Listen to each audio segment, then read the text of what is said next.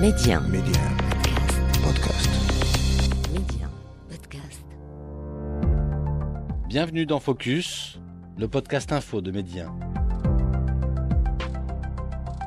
Samedi 13 février, épisode 13. Irak, la guerre sans fin. Je suis Christophe Godineau, rédacteur en chef. Depuis plus de 40 ans, l'Irak fait régulièrement la une de l'actualité et donne l'image d'un pays en guerre perpétuelle. Guerre contre l'Iran, guerre du Golfe, guerre contre les États-Unis, guerre civile, guerre contre le terrorisme. L'Irak synonyme de chaos permanent, nous y consacrons ce nouveau numéro de Focus. Depuis que j'ai l'âge de m'intéresser à l'actualité, et on ne va pas se mentir, ça ne date pas d'hier, j'ai toujours associé l'Irak au conflit, à la violence, sans y avoir jamais mis les pieds. Depuis que je suis journaliste, j'ai régulièrement parlé de l'actualité irakienne. Alors on ne va pas ici refaire 40 ans d'histoire de l'Irak. D'autres le font très bien, comme cette série documentaire intitulée Irak, destruction d'une nation, diffusée récemment. Marion Fontenay viendra nous en parler tout à l'heure. Dans ce focus, j'ai choisi de vous parler de l'Irak d'aujourd'hui. Mais forcément, les traumas d'hier sont toujours là et l'héritage très lourd. Plus de 3 ans après la fin de la guerre contre le groupe État islamique, Daesh continue de terroriser la population. Ces derniers mois, les attaques contre les forces armées et les civils se multiplient dans tout le pays. Le 21 janvier dernier, un marché de la capitale Bagdad a même été frappé par un double attentat-suicide faisant une trentaine de morts et plus d'une centaine de blessés. Une nouvelle preuve que le groupe terroriste reprend des forces dans le pays, profitant du chaos sécuritaire irakien et d'un État faible. Notre correspondant Simon Pramarca s'est rendu au cœur du territoire où les terroristes prospèrent, dans les montagnes de la région de Kirkouk. Dans cette zone isolée où les forces armées sont quasiment absentes, la guerre contre Daesh n'a jamais pris fin. Reportage dans le village de Majid, au pied de la montagne, où les villageois ont pris des armes contre Daesh. Perché sur un monticule de terre, le maire de Majid, Mohamed Ali, scrute le champ qui borde son village. Devant lui, baigné dans la lumière du soir, les monts Amrin découpent l'horizon. Dans les vallées de ces collines rocailleuses, des dizaines de fidèles de Daesh se terrent encore. Après le champ que vous voyez là, on ne peut plus y aller, même en plein jour. Des femmes de notre village y ont été tuées par des tirs, une autre a été blessée, elle est paralysée. Nous souffrons depuis des mois, nos femmes et nos enfants vivent dans la terreur. Daesh nous attaque avec des mitrailleuses, des snipers et plante des explosifs pour empêcher l'armée d'accéder au village et de nous protéger. 2 lieutenants sont morts en martyrs ici. Abandonnés par les militaires trop peu nombreux pour sécuriser la campagne, les villageois ont creusé une tranchée tout autour de leur village.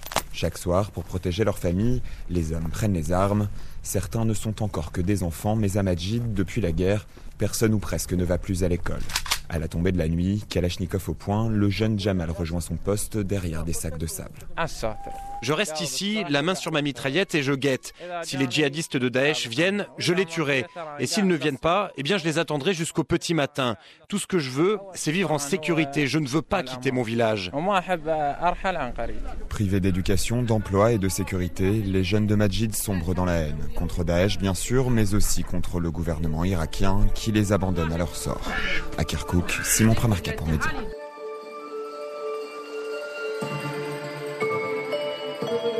La violence omniprésente, Daesh en embuscade, le groupe État islamique qui a revendiqué le double attentat-suicide du 21 janvier à Bagdad. Alors pourquoi frapper des civils? Pourquoi maintenant? Quelle stratégie? Nous avions posé la question à l'expert en sécurité François Chauvency. La violence en Irak aujourd'hui est difficile à caractériser.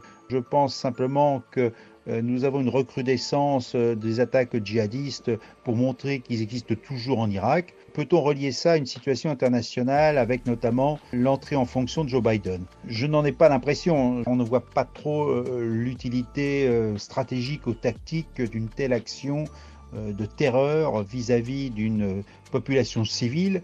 Ce ne sont même pas des cibles, je dirais, étatiques qui sont dans le collimateur des djihadistes. Nous entrons dans une période préélectorale irakienne et donc je pense que c'est plutôt ce facteur qui doit être retenu, que les milices chiites aujourd'hui, quelles que soient leurs obédiences, aient des revendications politiques face au régime en place en Irak aujourd'hui. Oui, certes, mais cette action terroriste, ce mode d'action terroriste du kamikaze finalement, n'est pas celui en vigueur chez les chiites.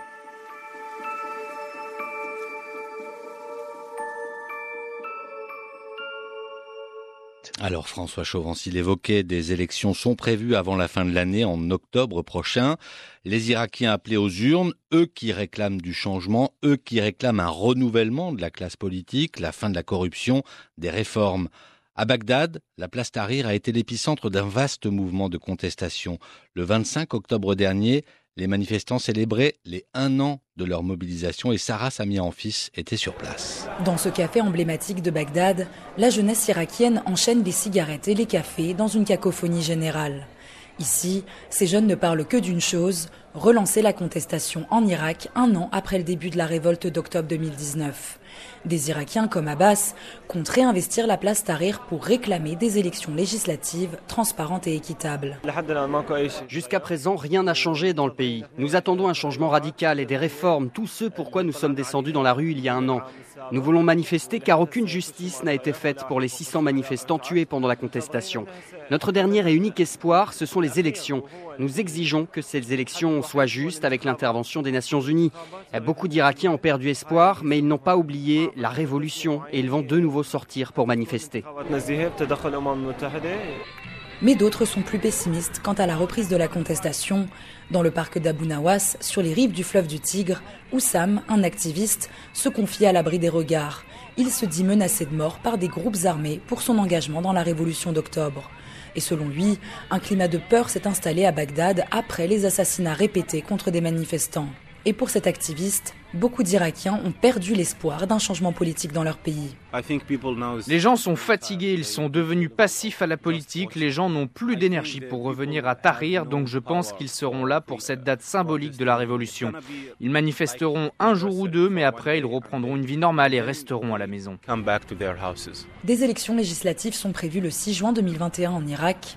Mais d'emblée, les manifestants dénoncent une réforme de la loi électorale inadéquate pour garantir des élections libres dans le pays.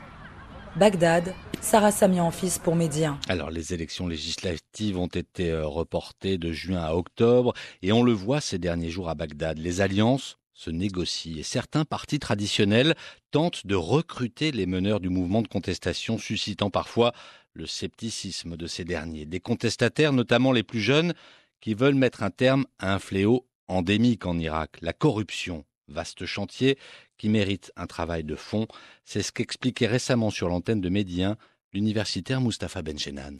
Ce problème ne peut être résolu qu'à long terme et par un changement culturel. Le changement culturel, qu'est-ce que c'est ? C'est le changement de mentalité, le changement des états d'esprit. Et cela passe forcément par l'éducation pour changer les mentalités, pour mettre dans le cerveau des enfants qui seront de futurs adultes et qui seront les futures élites de ces pays, une mentalité au service de l'intérêt général, au service de l'État. Il faudrait quasiment, au risque de vous paraître excessif, faire naître une sorte de mystique de l'État, une mystique de l'intérêt général.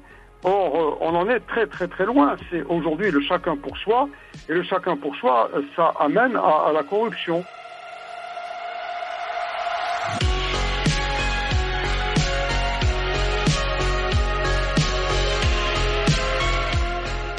Irak, destruction d'une nation. On en vient à ce documentaire choc diffusé sur la chaîne France 5.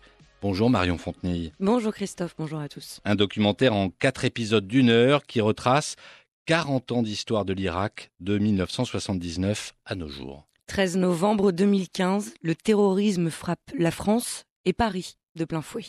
Bonsoir, le Stade de France. Nous sommes à 210 jours de l'ouverture du championnat d'Europe des Nations. On est ravis de vous retrouver pour ce France-Allemagne. Qui se souvient que le premier terroriste à se donner la mort au Stade de France le soir du 13 novembre 2015 était un Irakien. Il était originaire de Mossoul. Il s'appelait Ammar al-Sabawi. Il avait 18 ans. 137 morts qui viennent s'ajouter à la très longue liste des vies détruites depuis 40 ans. Et pourtant, avant la prise de pouvoir de Saddam Hussein, l'Irak est un pays laïque où cohabitent chrétiens, juifs, musulmans, qu'ils soient sunnites ou chiites. Le puissant parti baathiste du président al-Bakr fait entrer le pays dans la modernité. Dans les années 70, il semblait faire bon vivre sur les bords du Tigre et de l'Euphrate, les 2 grands fleuves qui irriguent l'Irak.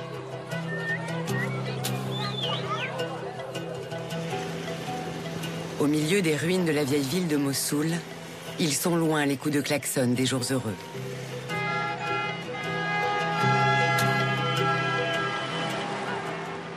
Disparus, les mariages, avec leurs cohortes de cris de joie et de chants. Et à cette époque, l'Irak a de quoi être fier et de quoi regarder vers l'avenir. Son peuple cosmopolite cultive et fait prospérer l'ancienne Mésopotamie, le berceau de l'humanité. Alors, comment a-t-on pu en arriver là ? La réponse est dans l'histoire récente du pays. En 40 ans, les Irakiens ont subi 2 guerres civiles, une invasion armée, un embargo, un conflit contre une coalition internationale, un autre contre l'Iran, et vécu sous une dictature.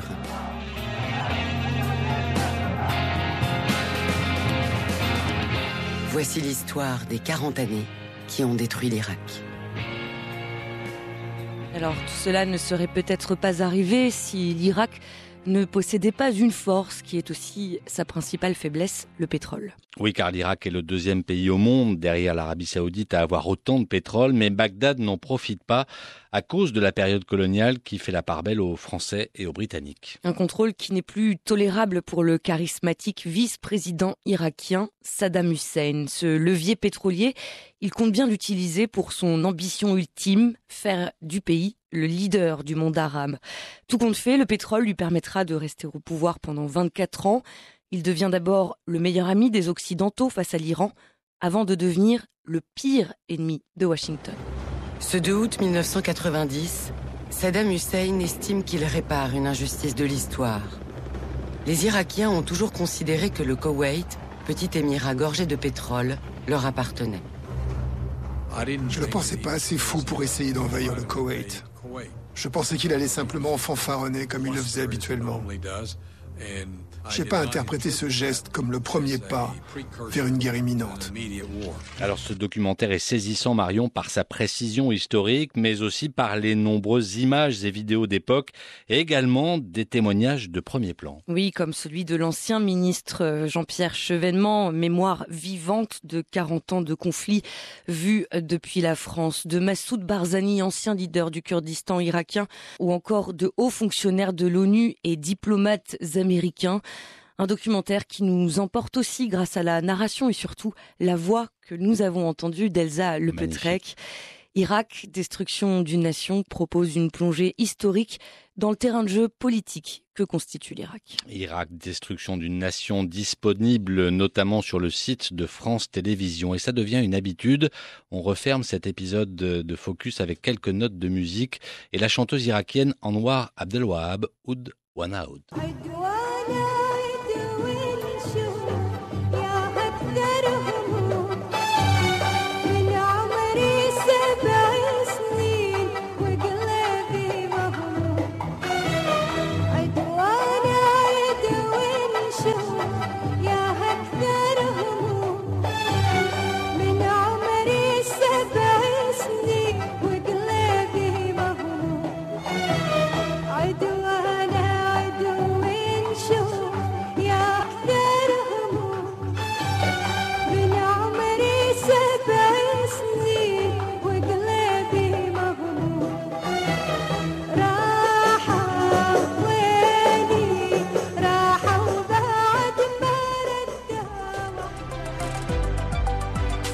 Et c'est ainsi que s'achève ce nouveau numéro de Focus. N'hésitez pas à vous abonner à ce podcast et rendez-vous la semaine prochaine.